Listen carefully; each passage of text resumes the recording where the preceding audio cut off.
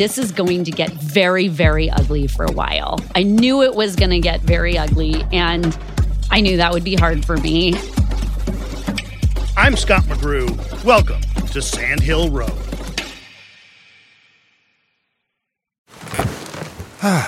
The comfort of your favorite seat is now your comfy car-selling command center, thanks to Carvana. It doesn't get any better than this. Your favorite seat's the best spot in the house. Make it even better by entering your license plate or VIN and getting a real offer in minutes. There really is no place like home. And speaking of home, Carvana will pick up your car from yours after you finalize your offer. Visit Carvana.com or download the app and sell your car from your comfy place. CarMax is putting peace of mind back in car shopping by putting you in the driver's seat to find a ride that's right for you. Because at CarMax, we believe you shouldn't just settle for a car. You should love your car. That's why every car we sell is CarMax certified quality, so you can be sure with upfront pricing that's the same for every customer. So don't settle. Find love at first drive and start shopping now at CarMax.com. CarMax, the way car buying should be.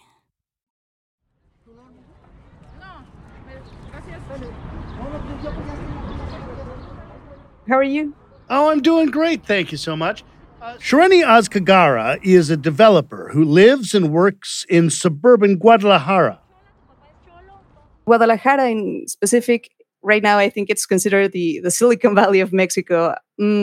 Obviously, there are different kinds of zones for the city. You know, there's the hipster zone, the the nightclub zone. And, of course, a growing tech zone. Shareni can work from Guadalajara thanks to collaboration tools. Zoom, of course, Slack, and the software repository GitHub. You can collaborate in different projects with people all over the world. That I think it's super cool that it's so readily available for everyone. Guadalajara is what American companies call nearshore, not quite offshore. But there are developers offshore as well, of course.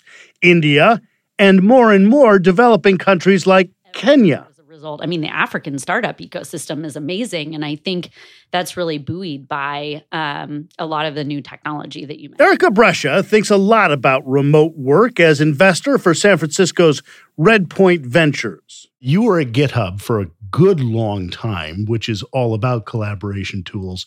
You helped that company grow into what it is today. It is kind of the perfect storm, not just to work from home, to leave the office, but a perfect storm for people all over the world who were not involved in tech or didn't have the access to suddenly be involved. And it's not crazy to think that the next Salesforce will be built in Kinshasa. Yeah, so I actually have a long history, even pre-GitHub, for remote and distributed work. My company had offices in San Francisco and Spain, and then employees all over the world. And so I've been working in a remote or hybrid capacity for over 15 years. So while this is new to a lot of folks, not so new to me, I'd say a couple things. I think the first is, you're right. And it's really exciting that we have the tools today to give access to talent all over the world. And I think the open source community actually plays a really critical role in this as well, right? Back at GitHub, I used to tell a lot of stories of folks, you know, from Kenya who discovered open source, taught themselves how to code, like created a career for themselves, started lifting up their local community and economy and serving as a role model for others. And we see these, I mean, to me, really magical things happening in developing countries when people get access to technology and have the ability to kind of self-teach. At a time in which we are thinking about, you know, diversity, that it used to be, you know, kind of think of the Social Network movie, you know, Mark Zuckerberg moves from Massachusetts to Silicon Valley because Massachusetts is not, you know, the MIT Harvard is not techie enough. He was right. California's the place we've got to be. Oh, it's your Jed Clampett. I don't know, you guys got the Beverly Hillbillies in Brazil? Yeah. He comes to Palo Alto, right? And now the tech is spread everywhere to the point where there is an African startup scene. Oh, absolutely. It's amazing. So much capital and so much opportunity there.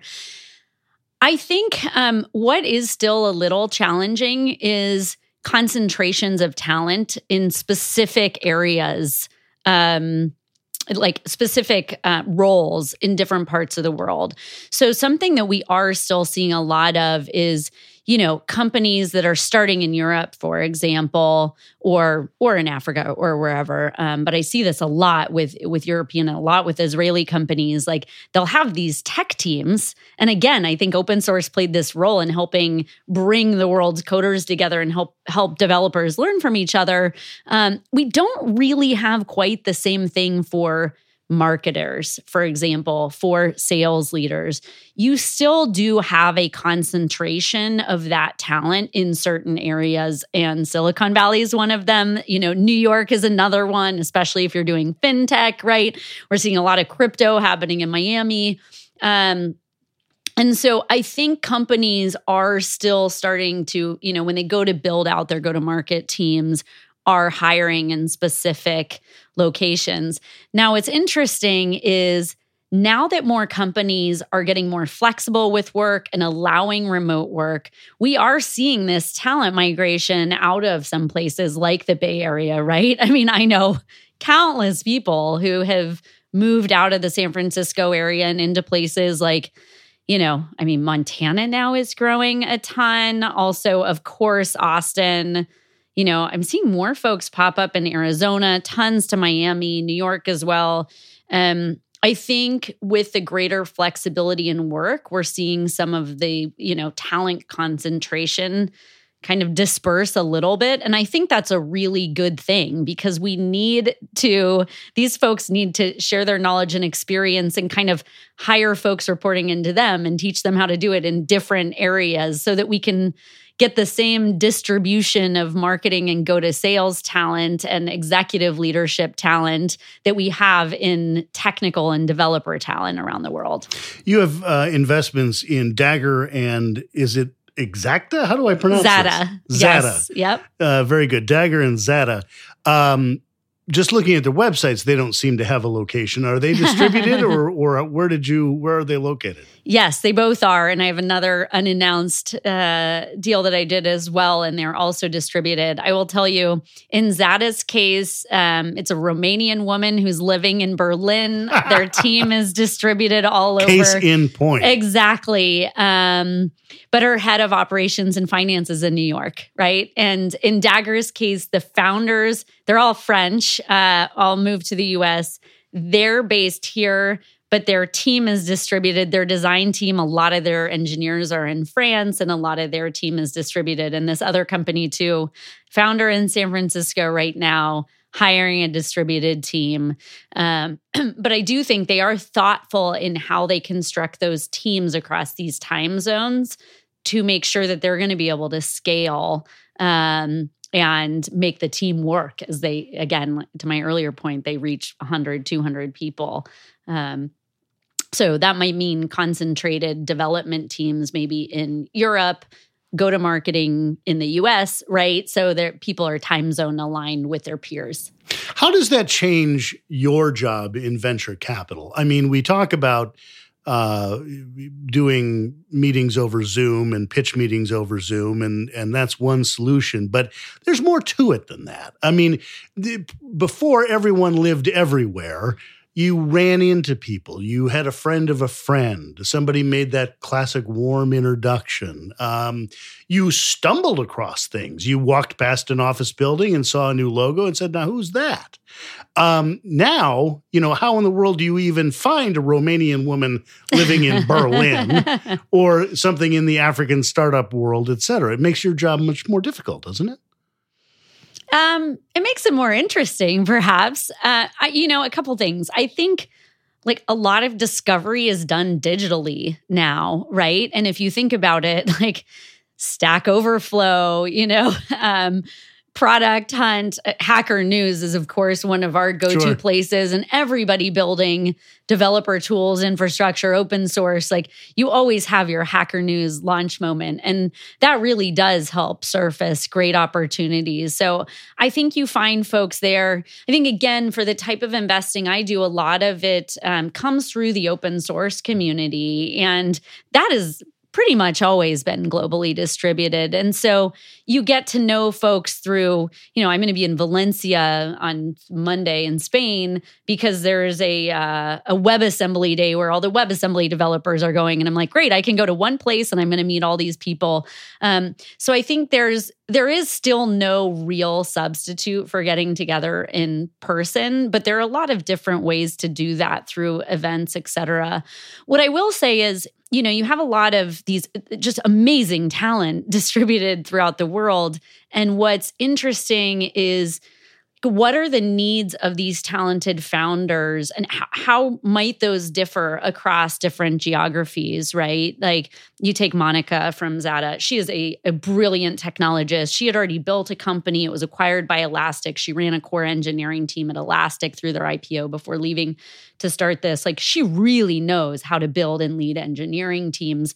Her previous company didn't reach an enormous scale in terms of team. And so what she might need from me as a former COO might be different from somebody else who, say, has never built out a team before, right? And they're a brilliant technologist. And if you're coming from a place where you might not have a strong go-to-market network because it's just not something that's as common where you're from. I mean, maybe it's Nigeria or something like that. The founders coming from different parts of the world may have different needs in terms of how VCs can best support them in those early days of building out the team and growing the company. But for me, that's the fun of it, right? Each company, each founder, their needs are unique, and that differs by culture and geo and experience and sector and all kinds of things. And that keeps it interesting.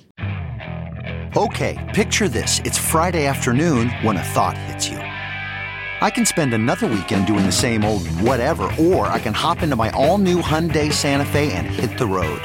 With available H-Track all-wheel drive and 3-row seating, my whole family can head deep into the wild. Conquer the weekend in the all-new Hyundai Santa Fe. Visit HyundaiUSA.com or call 562-314-4603 for more details. Hyundai, there's joy in every journey. Okay, picture this. It's Friday afternoon when a thought hits you. I can spend another weekend doing the same old whatever, or I can hop into my all-new Hyundai Santa Fe and hit the road. With available H-Track all-wheel drive and 3-row seating, my whole family can head deep into the wild. Conquer the weekend in the all-new Hyundai Santa Fe. Visit HyundaiUSA.com or call 562-314-4603 for more details. Hyundai, there's joy in every journey. Okay, it's time to commit. 2024 is the year for prioritizing yourself. Begin your new smile journey with Byte, and you could start seeing results in just 2 to 3 weeks. Just order your at-home impression kit today for only $14.95 at Byte.com. Byte Clear aligners are doctor-directed and delivered to your door. Treatment costs thousands less than braces. Plus, they offer financing options, accept eligible insurance, and you can pay with your HSA FSA. Get 80% off your impression kit when you use code WONDERY at Byte.com. That's BYTE.com. Start your confidence journey today with Byte. That hypothetical startup person in Nigeria or wherever, as Silicon Valley venture capital comes in, I can see some trust issues, right? I almost think of, that you're the Hollywood record producer who's found, the start. Far more glamorous. Well, far more glamorous, but also but a little shady as well, right? Fair. I mean, think of the classic shady Hollywood record producer, right? Is, hi, I'm from California and I have money and you have a great idea. You have some legit street cred because of all of your time in open source. And I'm not disparaging any particular person in venture capital, but as we begin to interact with the rest of the world, there will be some trust issues. Yeah, I think so. And part of this goes back to my comments before about things happening online. Like, I find a lot of people through Twitter, say what you will of the platform, that's a topic for a different podcast. But I think one thing, and I need to get better at this, I've been thinking about it, but one thing that you can do is just put your authentic self out there a lot, right? And what I try to do and why I go on podcasts and things like that is because I think it's important that you try to help founders get to know you and who you are as a person and, how I think about my family and how that's important to me and what causes are important to me and things like that. I mean, VC relationships for founders are very long-term relationships, right? People talk about them like marriages, and it's true. Like, you're partnered with these people, especially at the early stage. Like, I expect to be working with these founders for 10 years, and I want them to feel as good and excited about working with me as I do about working with them. And so I think part of it is really trying to put yourself out there and help people get to know you. And another thing is spending time on them and just like building that relationship over time, showing value, with these founders that I've backed so far, I'm texting with them or in their WhatsApp or Discord constantly. You kind of like build this working relationship and trust that way. And it's funny, actually, in Monica's case with Zada, I didn't meet her in person until 3 weeks ago. And I did a seed investment before I joined Redpoint a year ago. So I did her seed and led the Series A, having never met her in person. And how much money was that? $30 million. I mean, from us, ours was we did lead. So we were the vast majority of that, but we did co-lead with Index. So they put money in too, but it's a lot of money to put in. And of course you did your due diligence, but oh yeah, but you are maybe the first person I've ever met who gave someone $30 million and then just recently met them. Well, again, I think the important context is I have been working remotely and building relationships for over 15 years. So this mode of working for me is not entirely new. And, I think different venture capitalists have different like superpowers, or at least we hope they're superpowers. And I think one of mine is connecting with people, building relationships and judging talent, quite frankly, quickly, and sometimes when we can't meet in person. And I think when you talk about investing in remote companies around the world, you have to be good at that, and you have to be good at building trust and building those relationships. And it's something I hope to continue to improve. As you mentioned, you've been in the tech industry for quite some time, but you are relatively new to venture capital. 4 months. 4 months, yes. Yeah. I spoke to one venture capitalist who I think he was downplaying his own skill, but he said that, no, it was mostly luck because I got in at the right part of the cycle. Everything had been depressed and nobody was investing. And the stairs started to go back up and to the right again. Do you ever worry that you joined at just the wrong moment?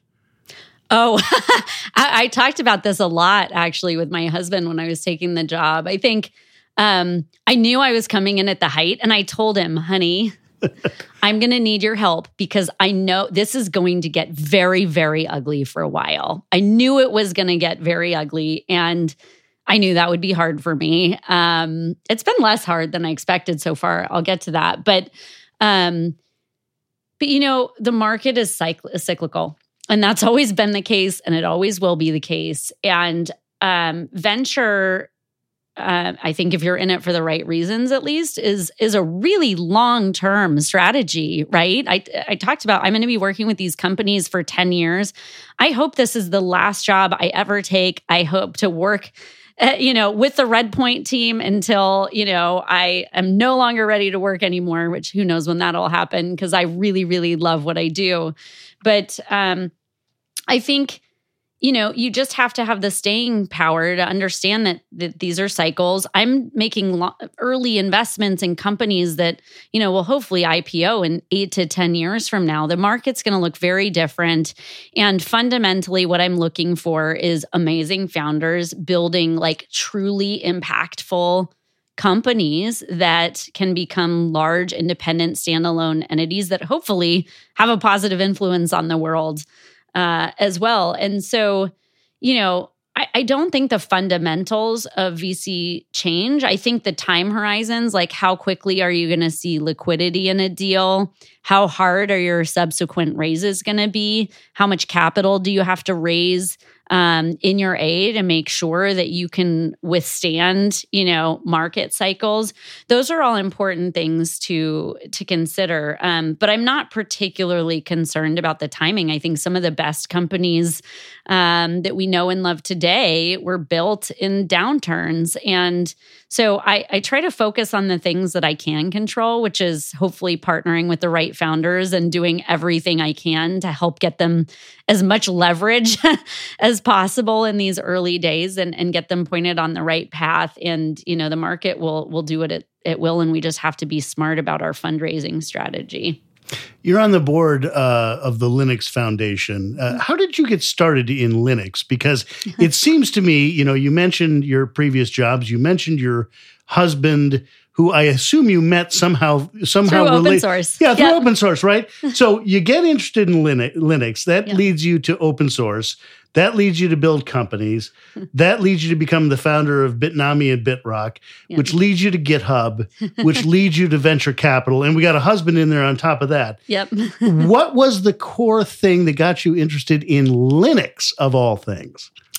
It was a Scientific American article from 2004. So thank you to whomever wrote that. I should go look up the author. I was really fascinated by Linus Torvalds and this early Linux movement and community. Like the idea that people across the world, and I mean, people are special for lots of different reasons, but these are some of the world's most brilliant technologists and minds coming together to try to build something with no clear commercial outcomes that would just first scratch their own itches and then help a lot of other people. And then, of course, there were some of the dynamics around like Microsoft versus the rest of the world back then that fueled a lot of the investments in Linux specifically. But I really came out of the fascination for what's happening here. And then, in 2005, a lot of companies like MySQL, for example, were just getting founded. Red Hat was still in its earlier days. I think